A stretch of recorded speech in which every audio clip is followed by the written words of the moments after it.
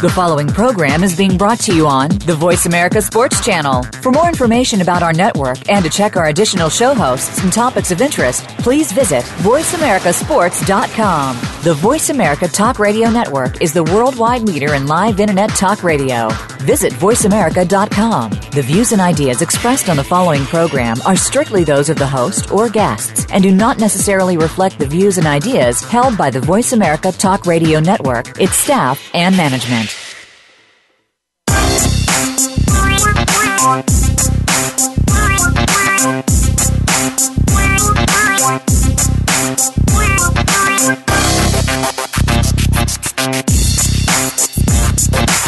Welcome to Loving That Sports Talk with your host, James Loving. If you're looking for a fast-paced show that covers football and so much more, this is the place to be.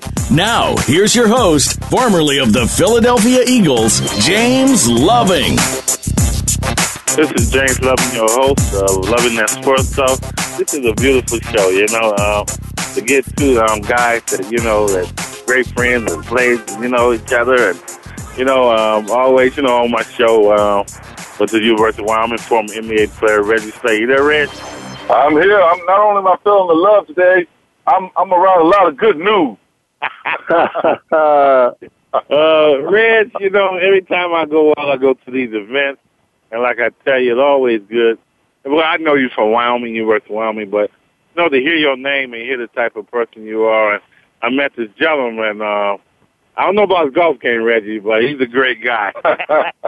Everybody will introduce former NBA player Cliff Levingston. You there, Cliff? I am here in the flesh.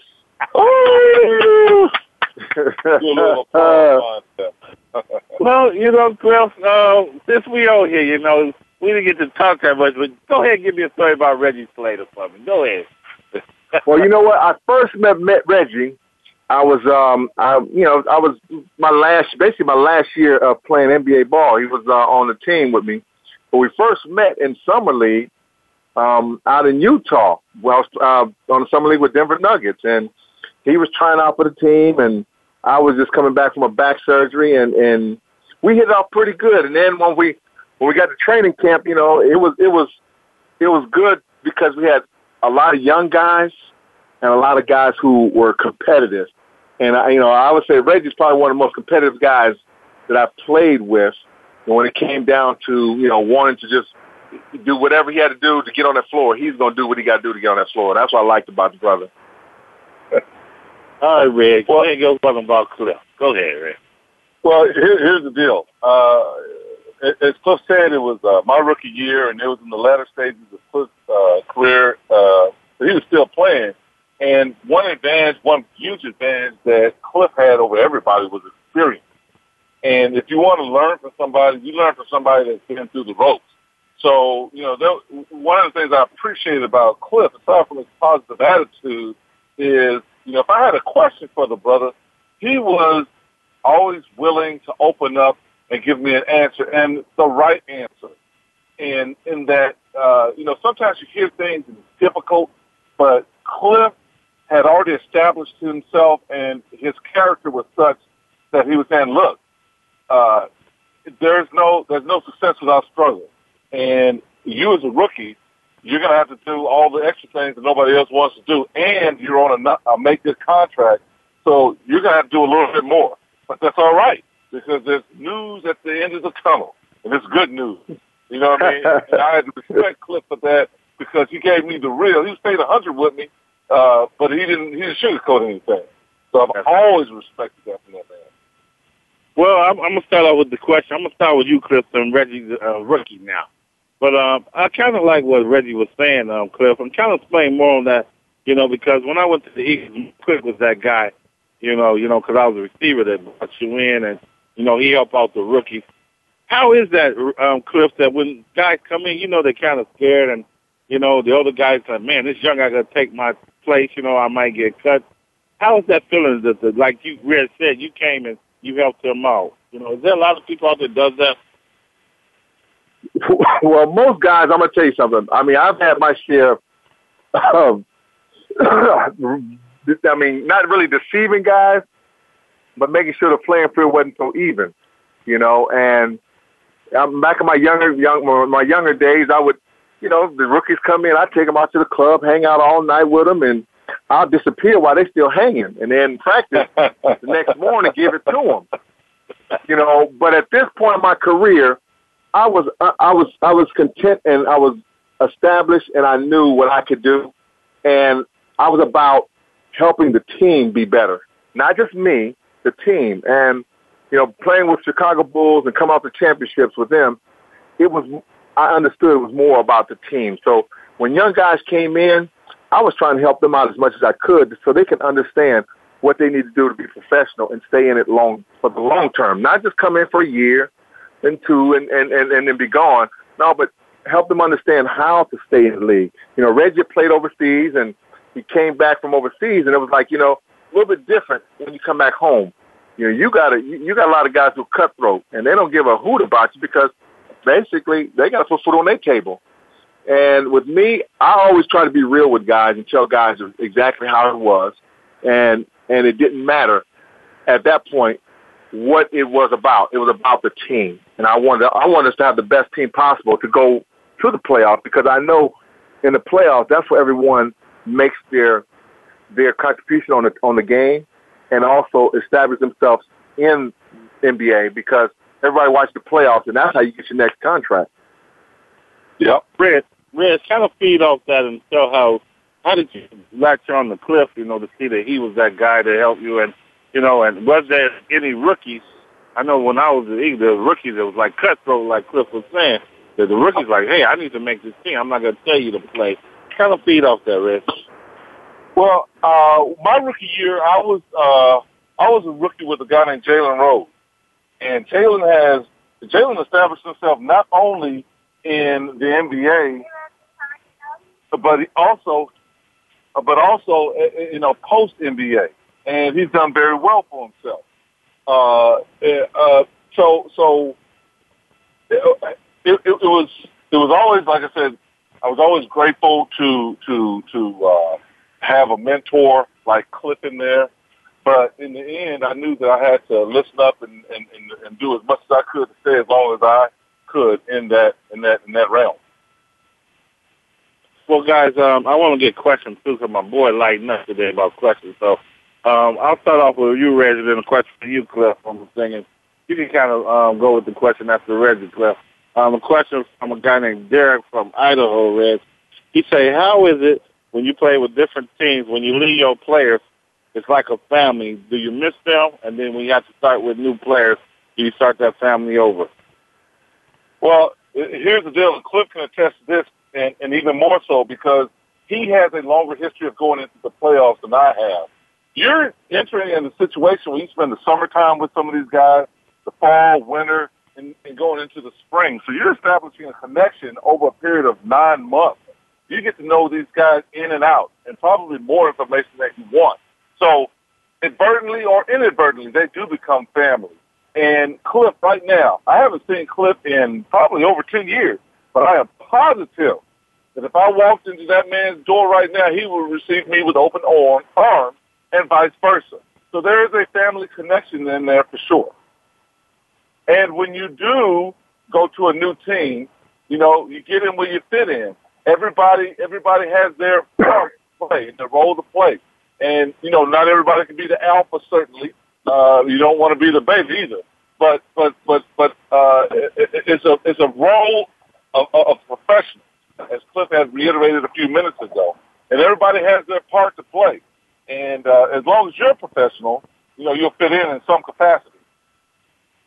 That's good you went there, because this question, I looked through it for Cliff. This question is from Shannon, I think it's a guy or girl, from Dubuque, Iowa.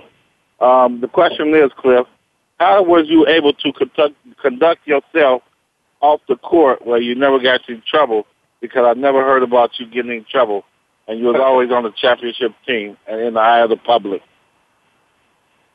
Well, you know what, though? What a lot of these guys don't understand and realize is they're a target.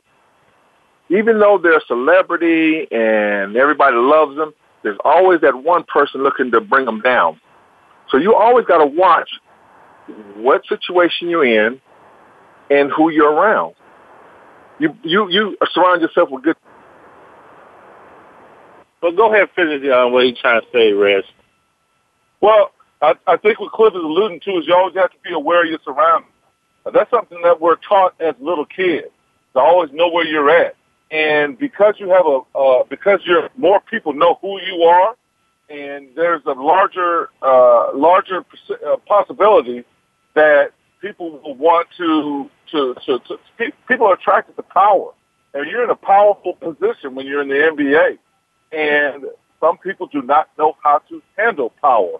And they can possibly put you in positions that will be negative, not just towards what you're doing presently, but in the future as well. So telling that to a young 20, 22-year-old person who's just been put in this situation is hard sometimes for that person to digest. But in the end, as Cliff, I believe, is referring to, is you always have to have you have to always have to be aware of your surroundings and always be aware of who you are around, and that you have to take care of yourself and put yourself in the best position in order to prosper. And that's part of being professional that Cliff was talking about earlier. I don't know if we got Cliff back on. Do we? But we'll give him back on after we break, Reg. But you said a good thing, Reg, and I kind of want, both. I'll talk some back with Cliff, too, but to you, Reg, you know how we were in college? We did some things that, was different from what you did in the pro, but like Johnny Football, somebody got on here and asked him, like, well, he's a young kid. What he's doing college, it's okay for him to do it in the pro. I'm talking about off the field antic, but like Cliff was saying, you're always somebody, and you were saying, is going to try and do something. Do you feel you can still maintain that same off the field what you did in college, Reg? I think he should change himself completely. I'm joking. No, I think that question was actually posed to Magic Johnson. And, he simply made a comment of, he's got to produce. It doesn't matter whether this guy sleeps 13, 14, 15 hours or if he sleeps 4 to 5 hours. As long as when the lights come on, he's able to step up to the challenge and produce. That's what they're looking for. They're looking for production. They did not invest all that money in that gentleman for him not to produce. That's what they're looking for. If going out and relieving a little stress by the way he's doing it helps him, then so be it. And perhaps Cliff can attest to this. From what I know, back in the Jordan days, it was not unusual for him to be in Vegas on off days, gambling, and as a type of stress reliever. But when game time came, he always produced. We have different ways of relaxing and letting ourselves vent in order to be prepared for when this lights, camera, action. And maybe this is his way. And until he's proven otherwise, until his formula has proven to be ineffective, let him do what he does. Is that kind of what you agreeing to what Ira Iverson said? You talk about practice. You mean practice? I mean, some people just don't get at all the practice. Some people say practice makes perfect, So if you said different people are different, Reds, that they can, like Dennis Rodman. Dennis Rodman did, but in the game time, he exploded. Is that what you're saying, Reds? No, well, what I'm saying is that I think you have to have repetition, not only for yourself, but also for your teammates. So you got to have practice. But I don't want that to be confused with, if he has the ability to give 100% of practice and still go out and do all these extracurricular activities while performing on the court at game time, then go ahead and do it.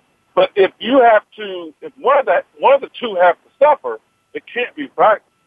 You know what I mean? Because in practice, not only are you getting your timing, your coordination down, but your teammates, because you're such a part of a larger team, they're getting used to you and what you will and what will not do.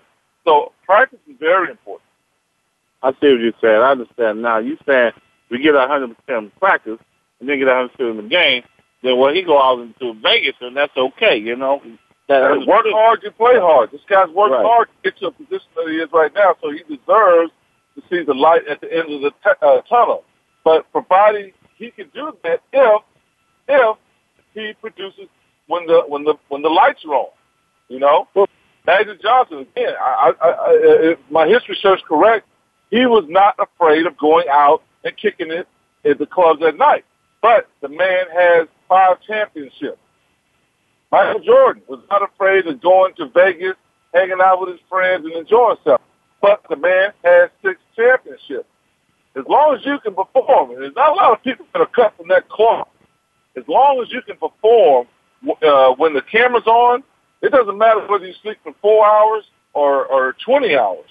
The key is that your time is valuable, and when the time for you to produce is on, you're producing. Red, shouldn't Tuesday, you know, I know if I was a rookie coming in, you know, the veteran player, like, hey, we're proven, you know, it's okay for us to go. You think rookies should change it and not try and be like the veterans, you know, because you have to go out there and prove yourself. Just because you got that number 1 draft money and status, you still have to prove yourself to be able to go out and do that, right? Absolutely. I absolutely believe in that. You know, we went through that as freshmen in high school. We went through that as freshmen in college. And when you step into the professional rankings, there is nothing else like the experience of playing in the professional game. There is so much competition. There is so much pressure. There are so many obstacles that you had to go through and conquer in order to be at that position. There is nothing else to be like that. I think back to my my rookie year, when Cliff was on the team, and we were playing in, I think it was New York. And I was fortunate enough to get in the game and a critical part of the game, and the crowd was just on me like white on white. I mean, they were just yelling and screaming, and I did something that was not conducive to the game plan. And, you know, a timeout was immediately called, and the Dikembe Mutombo chewed my butt up and down like I just stole something. And at the end of the conversation, I remember him saying, dude, this is the big leagues now. You're not in college. There's a lot more riding on these games than, you know, what you're used to. So, you know, after I felt sorry for myself, I had to mentally put myself in a position to be aware that, you know, he's right. You know, you know, when you're in the NBA, you're one of, I think it's 400 or 420 guys that are the best conditioned athletes in the world. Best conditioned athletes in the world in your sport. And you got people in China and Europe and P leagues and all this other stuff, but you're one of 400-plus guys that are chosen and that have earned a spot to perform on NBC, ESPN, TNT. So you've got to and you're getting paid pretty good money for it. So when the lights come on, man, you have better be mentally prepared and ready to go out and go to work. That's what we do, Reg. We're going to take a break. We'll see if we get Cliff back on, and then we'll come back and we'll talk a little bit more of and then get a little bit more about you, too, you know. I want to know some more, too, about you, Reg. Man, I want to know. I'm talking about Cliff, man, and Cliff embraced me, taking to his home. That's how I know about those Greyhounds he had. And, you know, Cliff was one of those guys that, man, I'll tell you some more stuff about Cliff, but, man, he was a very good guy to talk to, especially starting off. So let's take a break. We'll be right back.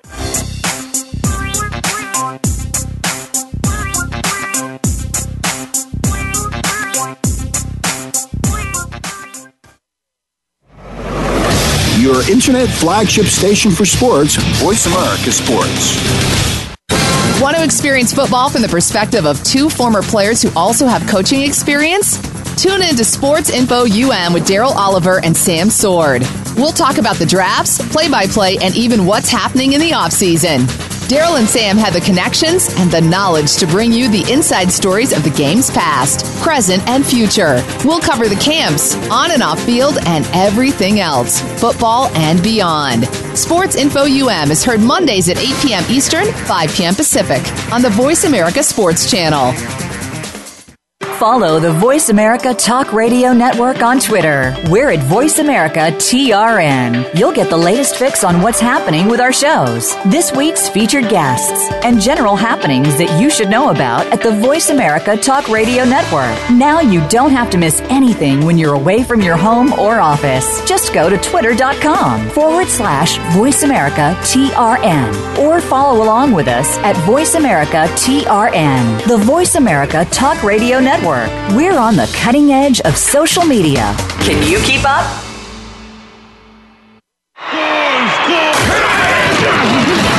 Your internet flagship station for sports. Voice America Sports.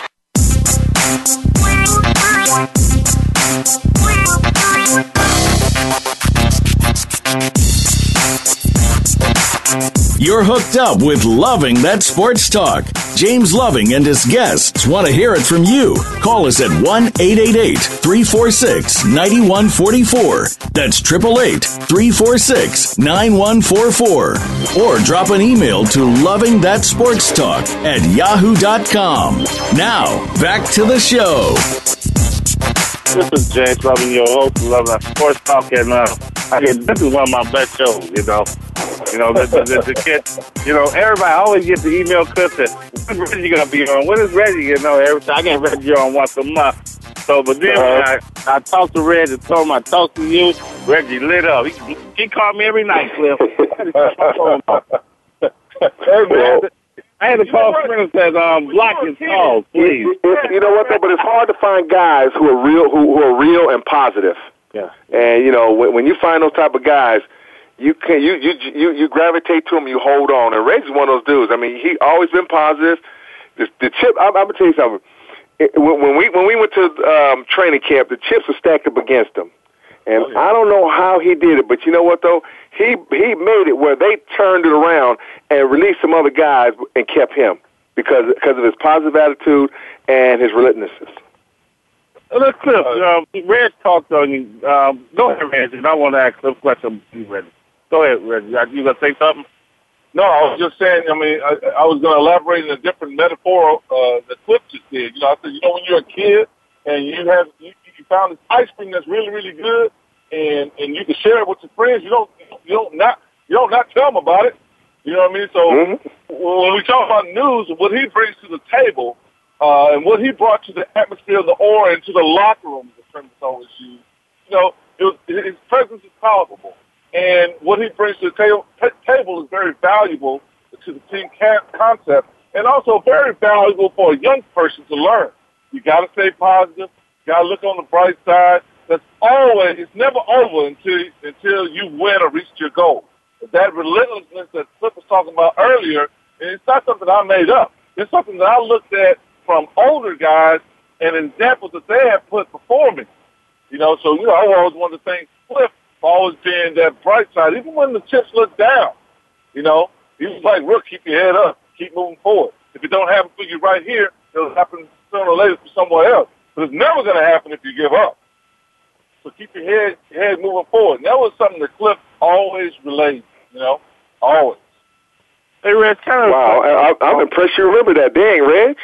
I remember a lot of stuff, dude. You know, what I do remember is your boy Dale Ellis. He was so funny.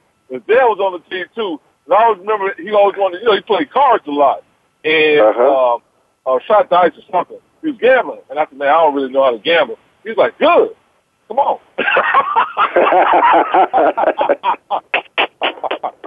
I remember that sucker hit me a couple of times with that one.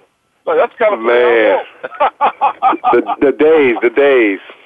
Hey, Cliff, you said a good thing, though. I want to get in and about Reg. I don't want you to talk more than Reg. Because Reggie talked about you when we had lost you. But, you know, I called Reg up, and out of the blue, like, whatever you need, love, man, I got you. Then when I sat there with you, Cliff, you didn't blink an eye when I asked you to do it. You didn't know if I knew Reggie yet but he was like, well, I got you, whatever, give me your number.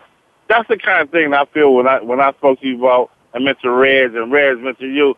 Y'all got this closeness, and, like, it's like Reg said, you can call up somebody and talk to them in years, and that's what I feel with you two. So much energy right now. You know, go ahead and talk about that more, Cliff.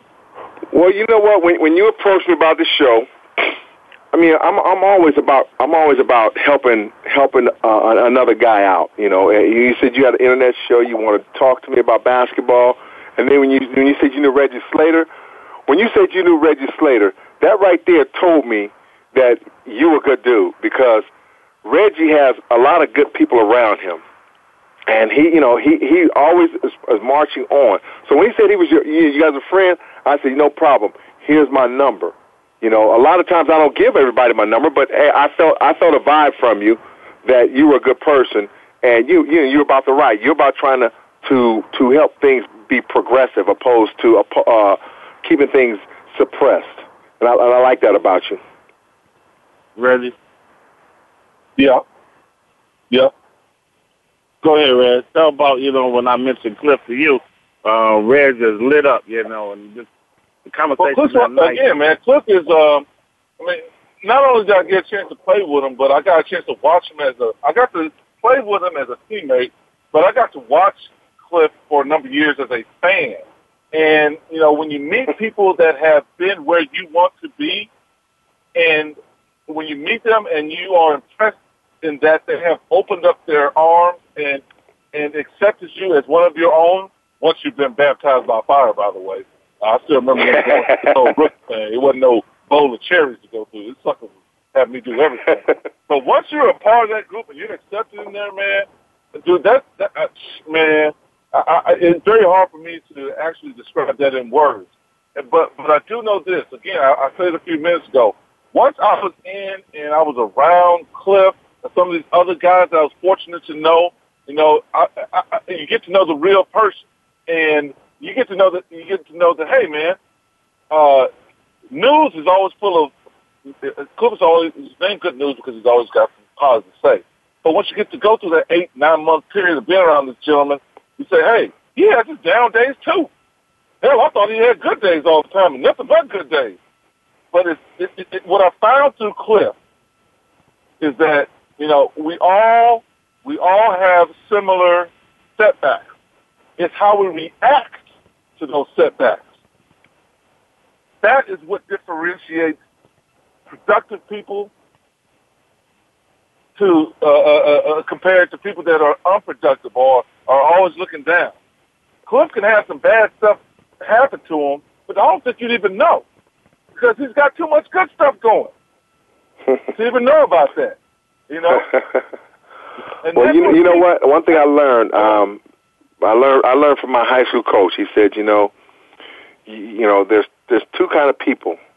There's people who look at things that can be, and things that people look at that should have been. I always looked at what could be. When something happens, okay, what can I do to make it where it can happen, opposed to, well, it's going to happen, whatever's going to happen. Now, I was always looking at the positive. I've always been a positive, person, and I was always taught, for every negative, you put two positive and you stay ahead all the time. Yep. I actually made a post on a Facebook post just recently, and I said, you know what? You need to set your goals based on your imagination as opposed to your memory, because your memory is something that you've already done. Mm-hmm. Your imagination is something that you thought up that can be. If you thought about it, you just got to figure out how to do it. There you go. Always think about what you've already done, because it's already been done. Let's do something new. Let's do something positive. Let's do something that's moving forward. Well, James, I was listening to you guys when you were talking about the practice. Guys who don't like to practice, or guys who practice and hang out and all that stuff. I was one of those guys. I practiced hard, I played hard, and I enjoyed myself even harder.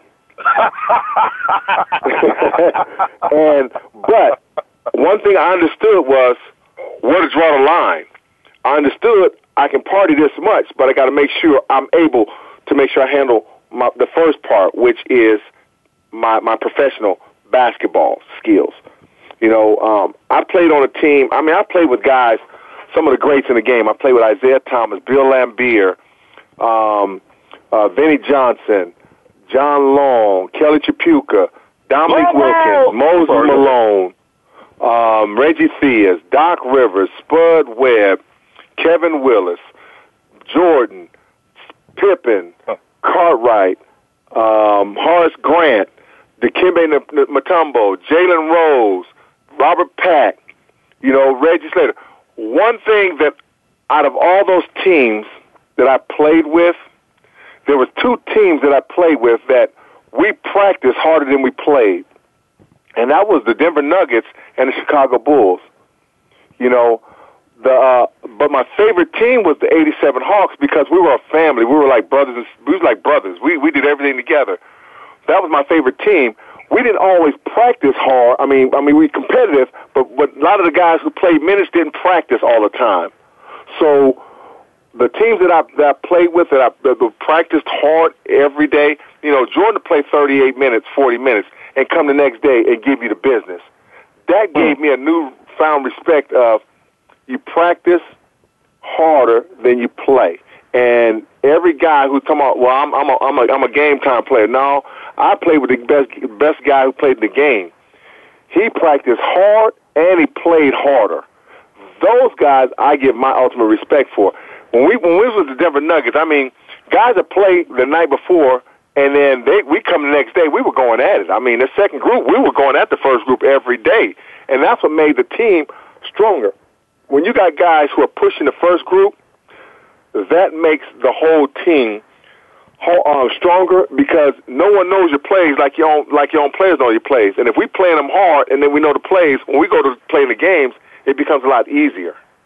Guys do things a lot easier because they don't have that guy who knows exactly what they're going to do. They're guessing. So, I'm a firm believer. You got to practice. You got to practice as a team. Guys have to be in unison when they get on that floor because once you're out of sync on that floor, everybody looks bad. Reggie, you want to go off that? Oh, yeah. I mean, first thing I started thinking about when he said, when Cliff said playing hard in practice, I played with Minnesota for a little over a year, and I was there with Kevin Garnett. And that sucker there, holy cow, you had to bring your hard hat to practice because you never knew when you might get in a fight, and that's dead serious. They would bring it at practice, and you could not show any sign of weakness. It was like Law of the Jungle. I've seen several guys get, there was some blood in the water. They got attacked. They got exposed. And, they had to either toughen up and get with the group or get set to the wayside, If we get on that bus, and I'm sure Cliff knows about when you get on that bus when you're traveling, and guys are unwinding, they're cracking jokes at the back of the bus, and you don't want to be no part of it. You're in the very front by the coaches where there's security. Because you didn't bring that practice, you don't want that feeling. You know what I mean? So you had to have your chest out, hard hat on, the time that I was in Minnesota. But I respect that. And that was one of my best years. I loved it over there. Let me ask you guys this, Cliff and Red. For younger people out there, 'cause I like to talk to young audience and get them how they can do things and get better. But since you go in there, like you say, Reggie, you play against Mutombo and Garnett and Cliff, you say you play against Jordan and all these. When you go out there as a young guy and a rookie, should you be cocky? Because, should you be saying, hey, I'm good, I'm better like them, or should you go over there and just, you know what I mean? How should you go out there? Well, you know what, though? First thing, one thing I've always is taught, respect your elders. Okay. You don't come in cocky and that you're the best thing since sliced bread. Even if you do, you be humble because a lot of these guys have been where you're trying to go. And you can learn a lot in basketball when you close your mouth and open your ears up. And that's what a lot of these young guys don't understand nowadays is they feel that, hey, the game is me. And the game is going to be far past you because, believe you me, in 5-10 years, the game's going to keep going while you stop. And all the people you did not respect, and as you get older, you're going to want that respect. You're not going to get that respect. And that's my biggest thing with Allen Iverson. A lot of times, when at the end of his career, he felt everybody was disrespecting him. Well, you came in the league disrespecting everybody, so how are you going to get respect if you don't give respect? And that's why the cockiness, I tell all these young guys is, check that at the door because you know what, though? It don't make a difference. When you get on that court, it's about what you know and who you know on that floor to make you look good. Because if you cocky, you come in there cocky, and you think you're better than everybody, believe you me, somebody on that team is going to show you that you're really not that good, and they will expose you. They will leave you out there hanging to dry. You always need your teammates to have your back. And that's why you don't go in cocky. You go in with an understanding is, I'm going to respect the game, respect the players. And that's where you're going to get. Those are the guys who do well. Reggie? Huh? You never answered? Oh, absolutely. I'm just listening to Cliff, man, because he's been there and done that. He's been part of some championship teams and done some amazing things. And he's absolutely right. Because the moment you start thinking that you're bigger than the game of basketball, you got the wrong attitude already. Because as Cliff said, 5-10 years, it's going to pass you up.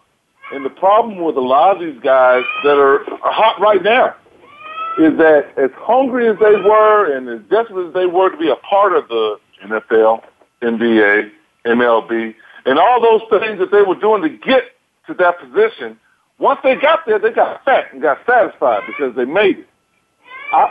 You never really make it because success is a direction, not a destination. You have to do, as Cliff was talking about, and these big players, guys that have achieved all these incredible accomplishments, they kept that same frame of mind. They kept working. They kept being hungry.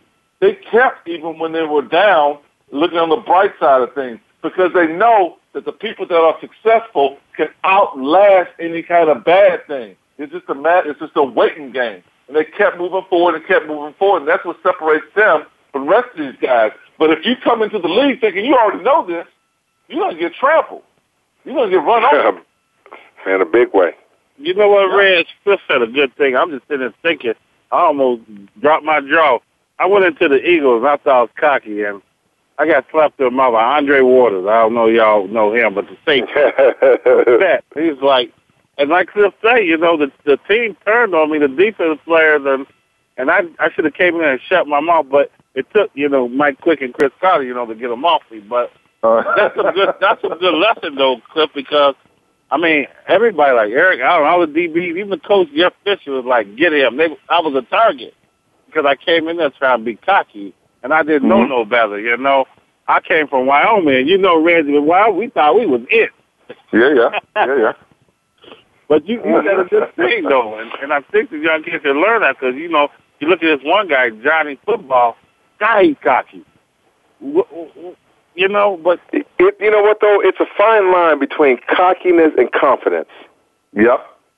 It's a very fine line.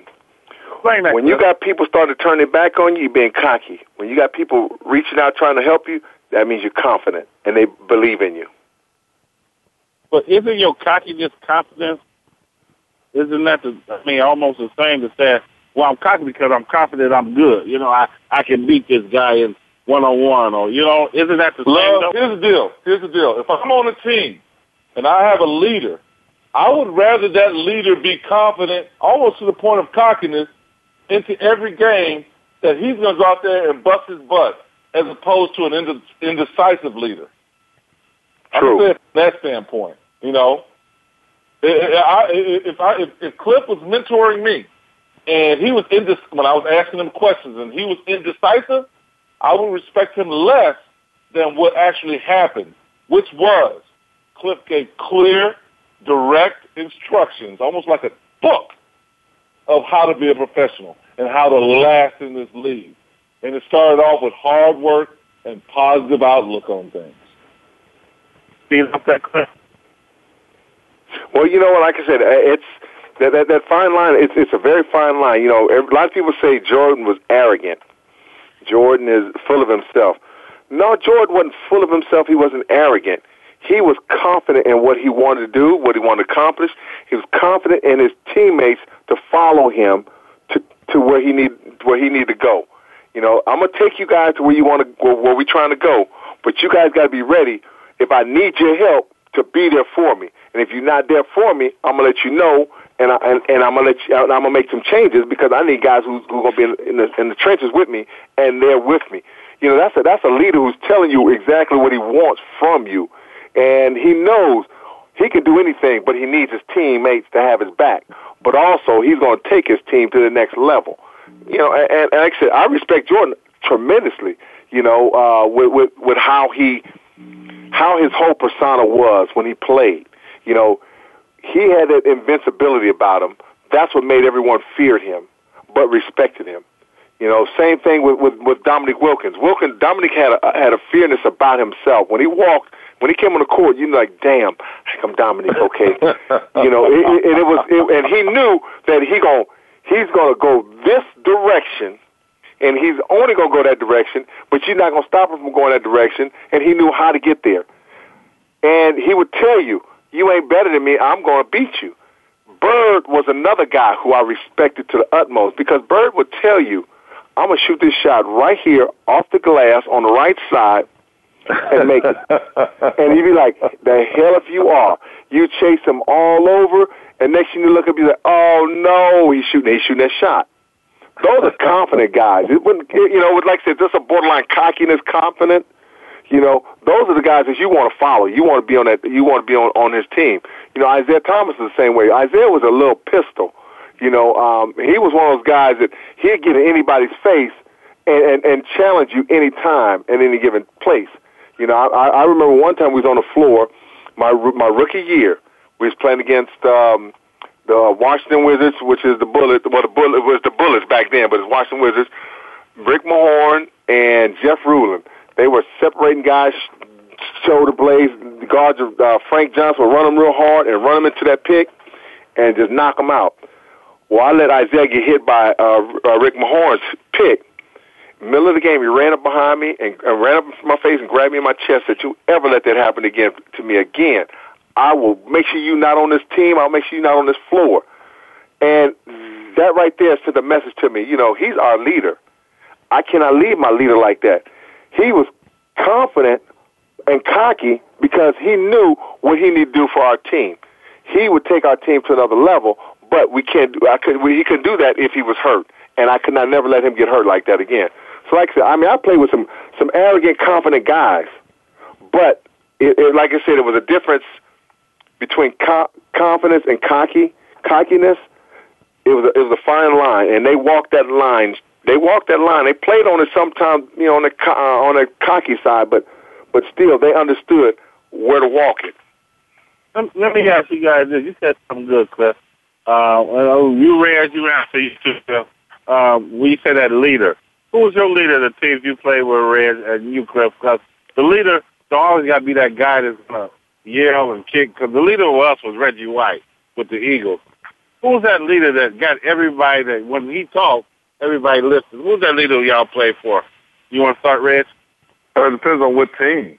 You know, I played for several teams. And Cliff played with more people than I did, more famous people. So it's probably a better question posted to him because he'd have. Well, I tell you, the two guys for the Pistons was Bill Laimbeer and Isaiah Thomas. For the Atlanta Hawks, it was Doc Rivers, Dominique Wilkins, Moses Malone. For the Bulls, it was Michael Jordan, Bill Cartwright.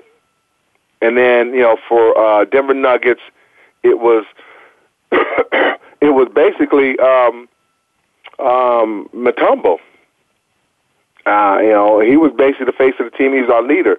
He spoke up, and then also Brian Stiff. Yeah, be Stiff. You couldn't understand anything that Kimbe was saying sometimes, though. Yeah, you couldn't understand it, but you know, he would tell. He'd be talking. He'd be like, "Okay, I listen to what he's saying." After he finished talking, he gives some, you know, applause. The guys looking at each other, got that look in their eye, and they're like, "Yeah." And the guys in the back say, "What did he say?" Hey, Reg, question for you. You remember Mahmoud? Am I still friends with him? No, I said you remember Mahmoud. Oh yeah, absolutely. I'm gonna tell. Let me tell you the story. This is my first year with Denver, and you know it was pregame. We were going through pregame, and I was sitting up there listening to everything, and then I heard Mahmoud in the background make I look back and I'm like, what the hell? Everybody's still just focusing on what was going on. He did it again. I look back and I'm like, what the hell going on with that? after the meeting, everybody said, you know what, though? That's Mahmoud. He has Tourette's, and he'll go off in a rant in a minute. Everybody looking at me like they were looking at me like, come on, man. I'll fall out laughing. But I was serious. I didn't know what the hell was going on behind me. He was like going off. I was like, oh my gosh. And that right there, when he did that, and everybody stayed focused on what was going on, that showed me we had a team that's pretty focused on what we wanted to do, what we wanted to accomplish. After that first incident, I didn't pay attention to it no more. But it shocked the hell out of me the first time I heard it. I'm like, what the hell was this? I ain't never heard nothing like that in my life. Well, guys, you got me thinking about, man, and I know that's certain things we're supposed to talk about and certain things, you know. But I remember, Cliff, one of the things I remember was Mahmoud would stay in the gym forever, taking shots. Yep. He had that Tourette's deal, and if the ball wouldn't go through the net a certain way, he considered that a miss. And I remember he and Dale Ellis and Brian Simple played these horse games, and the fluidity that Mahmoud had when he shot compared to the struggling, I would say, you know, when they're at half court darn near, taking shots, it amazed me. I mean, I don't know if it was the Tourette or his personal dedication, but, you know, you talk to these young guys about being successful, and they kind of want to be successful in sports. You know, they'll put in 30 minutes a day or an hour or something. It makes me think of that incident because these guys were in the pros, and they were putting hours after practice and before practice, dedicated to their craft. Mahmoud probably was one of the purest shooters that I've seen. Him and Dale Ellis was probably the prettiest shooters I've ever seen play or play with. Mm-hmm. I mean, they could stroke it from anywhere, and it was just pretty when they let it go. Beautiful. Dude, hey, you know, you got me thinking about the other day. I was staring at this thing on YouTube, and I'm looking at it, you know, like I'm looking at something I'm not supposed to look at, and my wife walks by. And she's like, what are you looking at? I was like, dude, there's a video here on Akeem Olajuwon's footwork. You know, I'm just sitting up here amazed at this dude's footwork. Because, you know, he's been taking Carmelo and Dwight and a couple of these other guys and showing them some moves. I'm, you know, because I was a part of this, I'm still astonished by things of beauty. The dedication to Mahmoud and Dale and Brian to their craft of shooting. The beautiful Frank Sinatra-like footwork, a dream out there. That's the thing of beauty. You appreciate that when you're immersed in it, you know, in that world. Yeah, you know, and that's what a lot of these young guys now. You know, I'm gonna say this. I'm gonna piss a lot of people off, but I don't care. A lot of these young kids don't understand the fundamentals of the game. Yeah. They play the game very well, but they don't understand it and understand the fundamentals of the game. Back when we played, it was more about the fundamentals of the game. You know, you look at like you said, Dream. There is no big guy in the league right now that has the fundamentals of Dream. Gosh, no. The closest one I would say is Tim Duncan, but he doesn't have the flair that Dream had with the fundamentals as well. But there is you look at the shooting. There's no guards out there that shoot the ball like some of the guys did back in our era because of the fundamentals. Look at Reggie. You know, look at Reggie from the Pacers. Reggie Miller. You know, you look at I mean, you can go down the line. You know, and look at guys who were shooters. There were more shooters in the league than anything else. It wasn't big guys trying to shoot. It was guards who were just pure shooters. And now, you know, you struggle trying to find a shooter for a team nowadays. Everybody, you know, don't understand how to shoot the ball or how to get their shot off. They play, Correct. And believe me, the athleticism of these guys now are a lot better. But as far as the fundamentals of understanding the game, it is not even close. Hey, Cliff Reg, we just going to go right to the end of the show. We got about 8 or 9 minutes left, but I want to get this question out, and I know you guys can help me. It's something I had struggled with back in the day, but a lot of players, can you guys talk about this, like when your career with you become a former player? It's kind of hard for players to accept that because they want to still be in that limelight where everybody know you. Talk about how people can deal with that because that seems to be a problem with a lot of players, you know, nowadays. Well, you know what? I'm gonna speak on that first because I didn't stand it. I mean, because when I retired, I was getting ready to go to training camp with the Nuggets, and I just woke up one morning and said, I had enough. I'm done. And I walked away from the game. So I never had that feeling of wanting to hang on and hang on. When I was done, I was done with it. I respected the game enough to understand and love the game, to understand it's time to move on and let these young guys take over. So I never really had that feeling of not wanting to let it go. So I really can't speak on that. The only thing I can speak on is I love what the game did for me. I love what the game had brought me around the world to see different things about people, and I love what the game has made me who I am. I love that about the game, and I respect the game enough to not want to disrespect the game. So I stepped away and walked away. Okay, something similar. I stopped playing when I was in my early 30s, and I could have played another 5 or 6 years, but I had transitioned to a point in my life where, my kids were getting older, and I wanted to be a part of their life, so I had to make a decision then and there what I was going to focus on. And I felt at that point in my life that, I needed to step away from basketball and do something else. Even though I could have played, more years overseas, certainly. But I will say this. Gosh, there are some feelings that have been evoked and aroused in the game of basketball that I've never felt before.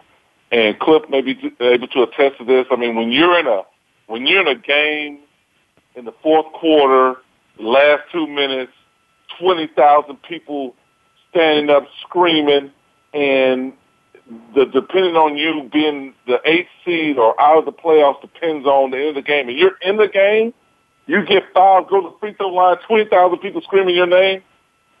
That is a feeling that I have never, ever forgot. I have never forgot that feeling. Never, I've never done drugs. I've never done drugs before, but I would imagine if drugs felt like that, I'd be an addict. Well, you know what, though, Reg? I'm going to tell you something. The part you miss is the camaraderie and the competition. Oh, yeah, absolutely. That's the part that I missed about it. And there was nothing that I've done, from all the business I was in that filled that void. Only thing filled that void was when I got back on the court, I started coaching, that filled that void. Not to play no more, but just to match wits with that guy on the other side. That's the part that I love about it. The part of getting up every morning, going to the gym, and seeing guys and working with guys and seeing that light come on in some guy's head like they get it. That's the part that you really miss about basketball. With me, that's what I missed about basketball. That's what I loved about basketball. Well, and that's what kept me grounded. To add on to that point, because it's competition, and you're getting better and better because that guy that you're going up against is giving you his best, and you're giving your best. So eventually that's going to set you on a higher plane of learning something about the game to get better. And when you get into the real world, or the world that non-professional people are in, I guess, I don't know how to phrase that, it's not quite like that. It's not quite to that competitive level.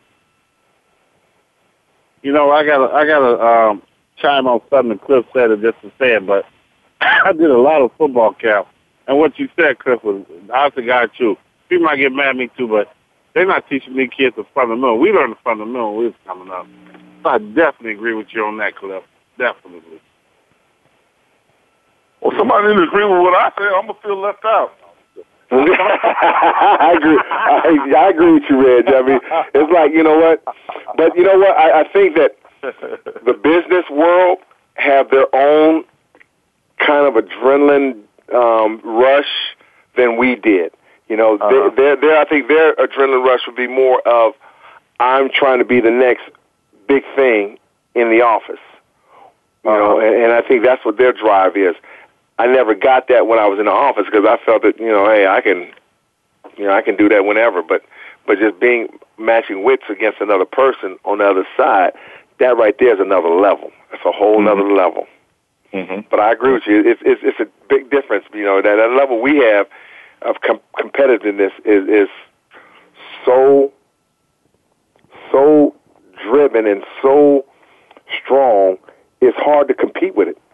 Well, yeah, because like I said, like the example I gave is, you're on the free throw line, or you about to take that shot or set that kick or whatever. That's 20,000 people just in that area. Forget about the TV, the millions of people. I mean, you are the star, the brightest thing ever for it's nothing but a few seconds. When you're in the corporate world or the business world, you'll do a big deal, but you're one amongst, thousands, millions. You know what I mean? Doing that big deal. It's microscopic. You don't have that microscope on you like that. It's a difference. There's a difference. Guys, we got to end the show, but I want to thank you again for being on. And Reggie, always, you are and Cliff, Reggie on once a month, so, don't be afraid. Well, you know what, though? You can hit me up. Just give me a holler when you want me to, come on your show and we talk and everything. But I would love to talk about this new NBA when you get a chance on one of these shows. This new NBA? What's so different? Yeah, I call it new NBA. The new NBA, to me, they don't touch anybody. Cliff, is that what you're talking about? Yeah, and to me, it's like when we played, we went against men. Yeah. Now they're going against their peers because they're so young. Yeah. Yeah, we definitely talk NBA, so we definitely have you on. Definitely. All right, well then just give me a holler anytime, Mr. Lovings. I appreciate it. And Slater, yo, come on now, Hammer. Come on, baby. Hey, we gotta make sure we stay in touch. All right. When you get off the air, let me have your number, man. I'll give you mine. Okay, cool. Okay. All right. Thanks again, guys. Don't hang up. All right. That's going to do it for this week's edition of Loving That Sports Talk. But don't worry, James Loving will be back next week, Wednesday at 3 p.m. Eastern, noon Pacific, on the Voice America Sports Channel. Get ready to love more sports talk then. And keep in touch with James all week at lovingthatsportstalk@yahoo.com.